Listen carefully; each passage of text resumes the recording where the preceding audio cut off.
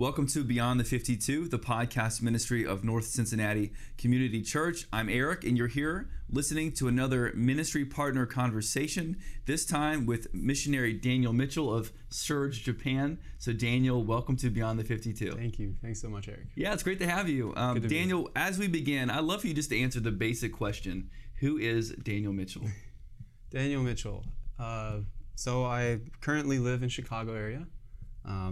My dad is from that area in Joliet, southwest Chicago, and grew up as a missionary kid in Chile, and my grandparents were missionaries, and so I moved around quite a bit, came back to the U.S. for college, and then went to seminary in St. Louis, same time you and Matt were there, and then went to London for a couple years. So those are the main places that I've lived. LA was where I went to college.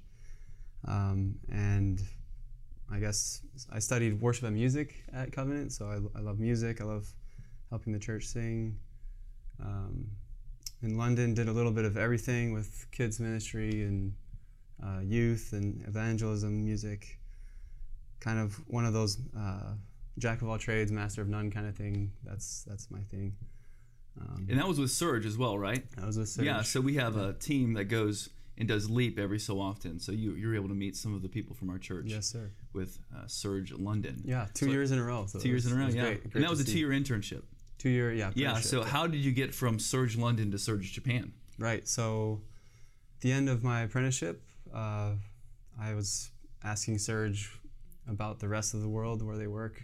I knew some work that they were doing in London and had been in conversation with the team in East London, but I wanted to hear what else there was and just to have options open and ask them what would be a good fit for me, if there are any teams that they thought would be a good fit.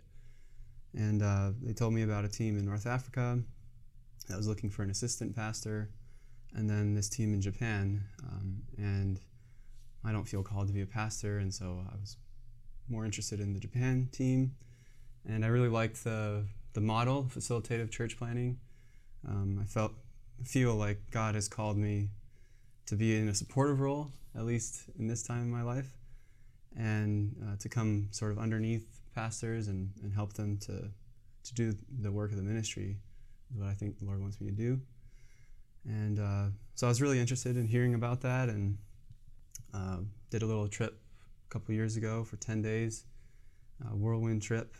And yeah, then I spent a couple months deciding between two teams, so praying and asking for counsel if I should go back to London, working with South Asian community in East London, or going to a completely new place. And yeah, I just felt there were a couple things that put me over the edge that drew me to the team in Japan, so I'm really excited to head over there. Yeah, and it was Japan. Yes, sir. So you used the phrase facilitative church planting. Yeah. What is that? Tell me what that is. Right. So that means, Surge does a lot of different things around the world. They plant churches directly. They do healthcare ministries. They also do sonship curriculum, things to help leaders in the U.S. as well as around the world. But facilitative church planting is essentially coming alongside is the language my team leader uses. Other leaders in the church in a specific nation. So in Japan, it would be helping young Japanese pastors become church planners, and to flourish in the churches that they've already started. So in our team, Jeremy has had apprentices and interns within their church. So he was a lead pastor of All Nations Fellowship in Nagoya, and they offer this program where you commit to a certain amount of months, depending on an internship or apprenticeship, and they have men and women, mostly men, but they've had women as well as interns, but the idea is to give them space to actually get their hands, get working in the church, but not have to have a full-time job as well. And to be in the workforce in Japan is more than full-time. Mm-hmm. It takes all your time, So it provides just an opportunity to have that work without all the pressure of the workspace, as well as someone wise like Jeremy to be able to help navigate that, and even be sort of help the congregation to know how to help them out. And then once they decide to plant a church or go to a church that's already established, then there's the opportunity for an ongoing mentorship relationship. And so what I'm hoping to do is to kind of be the younger guy that comes underneath and alongside Gotcha. these pastors. And he's kind of the wiser guy that they can ask for counsel. And Gotcha. So Great. yeah. Well, let's stay on Japan for a little bit. So Yeah. just tell us about, so just so our audience knows, you are currently raising support, Right. and you're at what, 93%? So that's great. And you're planning on being there in November. Yeah. So you're not there yet, but you're very right. much there. You're connected. You're talking with your team. So yeah, just tell us about first. Remind me what the city's called that you're going to be in. Nagoya. Nagoya. Yeah. And two, just what is Christianity like in Japan? Sure. Yeah, so Nagoya is the size of Chicago. It's a large city, third or fourth largest, depending on the stats. And my understanding is that about 0.3% of the population are Christians. And so most people in Japan would consider themselves Buddhist or Shinto, or both. A lot of people would practice both religions, going to festivals throughout the year. And so my understanding is that most people don't get down too deep in the philosophy of the religions, but it's more of a communal, Japanese culture, something that we do throughout the year. It's a rhythm, it's a tradition.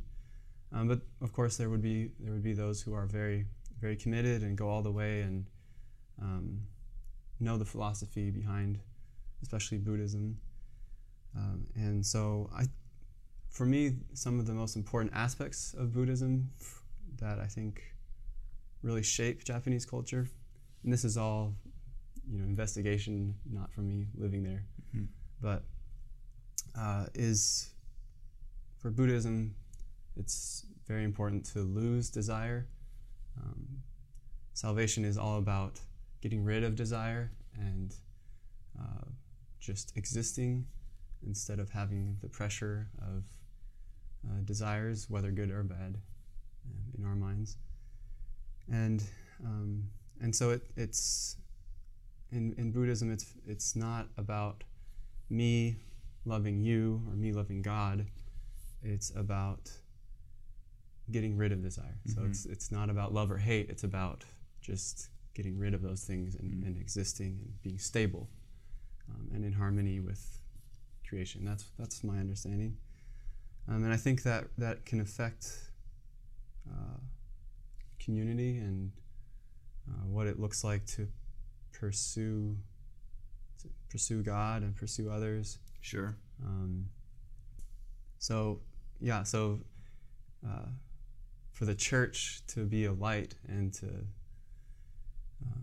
to spread the news of Christ, one of the most powerful things I've heard from more than one people is more than one person is the church as a family. When the church acts as a family and invites people in and shares life together aside from work or things like that, you see something unusual and very attractive.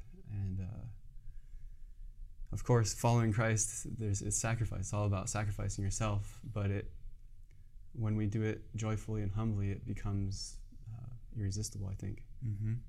But going back to Japan, I mean, the history kind of baffles a lot of people, because there have been missionaries, Protestant missionaries, since they opened up in the mid-1800s, and it's just grown so slowly, and so few people have committed to Christ for over 150 years, whereas somewhere like China, where it's not as open to be a Christian, it's flourished and it's spread more, And Korea, of course, has a very large Christian population.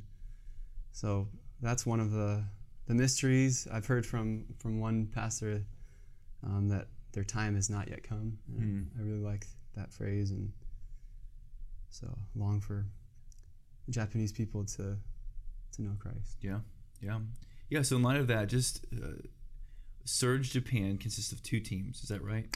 So it's one team. One team that is forming right now, and then there's different units, individuals, and families that have been seconded to other teams from other organizations. Okay. Mainly Mission to the World, and then in Nagoya there's a seminary called Christ Bible Seminary, and so there's a handful of Surge missionaries that have been interns there, and I think a couple that are going back full time to serve the seminary and the institute they do. Okay. So Surge Japan has been there for how long? You know? I don't know how long the secondments have happened. My team leader's been there for 8 years, but they joined Surge 2 years ago. Okay. So it's So in these last 2 years to 8 years, it sounds like it's been every step is an arrival, to coin a phrase. But how has God been using Surge in Japan? What are some stories? How was God using this ministry? And what are you most excited about when you step foot in Japan soil? Yeah, so... Japanese soil, sorry. Japanese. So my team it's Jeremy and Gina, and then there's a guy named Josh Curl, who is an MTW missionary, Mission to the World missionary, and he's going to be part of our team for 2 years. And then there's me, so right now that's the team. Josh has also been there for, I think, 6 years, and his ministry is doing karaoke. So he spends most of his time doing karaoke, inviting folks to do karaoke, and then inviting them to church. And when I heard about that, I was like, wow, sounds like a strange way to live your life, to do that so much karaoke. But Jeremy, my team leader, had said that, it's really unique. His schedule is really odd. He sleeps at weird times, but Jeremy says basically everyone that I've baptized at some point did karaoke with Josh. And so I think Josh will bring something to the team, through helping folks do outreach in a country where people are very concerned about not stepping on others' toes and doing things in an odd way. And so he can come in and do something a little bit odd and break the ice and help people to come into a setting that is so foreign, like a church service. So that's some from Josh. Jeremy and Gina, both of them kind of do some mentoring, and a recent story that Jeremy told me about was there's a man who went to the seminary in Nagoya and then felt like God was calling him and his family to northern Japan, to Aomori. And it's a smaller town, and my understanding is that there's one church there, a small church, and he had reached out to them to see what they're up to and what it would look like for him to come to that city to possibly plant a church or partner with them. And so, it was kind of this big move for them back to a part of Japan where there would be so little support for him. And so he reached out to Jeremy to ask him if they could meet on a regular basis through Zoom or a call. And Jeremy was glad to do that. That's what he loves to do. But he also asked this gentleman if he knew of anyone else that might want to join the group, so that it can kind of have more of a group dynamics. And so he invited 2 other men who are just recently taking jobs at Japanese churches, older churches that have been around for a while that need some revitalizing. That's how Jeremy put it. And so, yeah, so that they're going to meet regularly, and the way Jeremy wants to do it is for them to lead the group, and he's there as a resource, is how he puts it. So I think he has a really good way of not being afraid to give advice to people, but also drawing things out from younger guys like me and guys that might not have a lot of experience but are excited to serve. So Japan is, sorry, you can ask me. No, I was just going to say, kind of a reflection is like, is just, you said something earlier. You said Japan has not yet arrived, I think is what you said. So there's all this, Christianity is growing in China, it's obviously grown in Korea, and there's just something about Japan that it hasn't grown in. It just, and it sounds like even as you explain Surge Japan, it's like the Lord is gathering, building, connecting, establishing this group for something wonderful. And it's exciting. It's exciting to hear about how you'll change the dynamic in a good way, and excited to hear next time. Next time we interview you, whenever that might be, about what your favorite karaoke songs are to sing. I'll go along, but I don't know. When I spent some time in China, and they loved Michael Jackson and the Beatles. Wow. I'm curious to know what it is in Japan. Right. Karaoke was the thing. Wow. We spent a lot of time doing karaoke. But anyway, as we kind of land the plane and close out our time, I'd love for you just to name some ways that we could be praying for you. We as North Cincinnati Community Church and our friends of North Cincy who access this podcast or this video, YouTube video through other means, just, how can we be praying for you now? So I easily get distracted from the main thing. My main need is to keep my eyes on the prize. And the prize, these are things that I've been going through my head. The prize is not to get all the support, to get to Japan, to learn the language. The prize is for me to know Christ. And Philippians has been a verse that I've been thinking a lot about.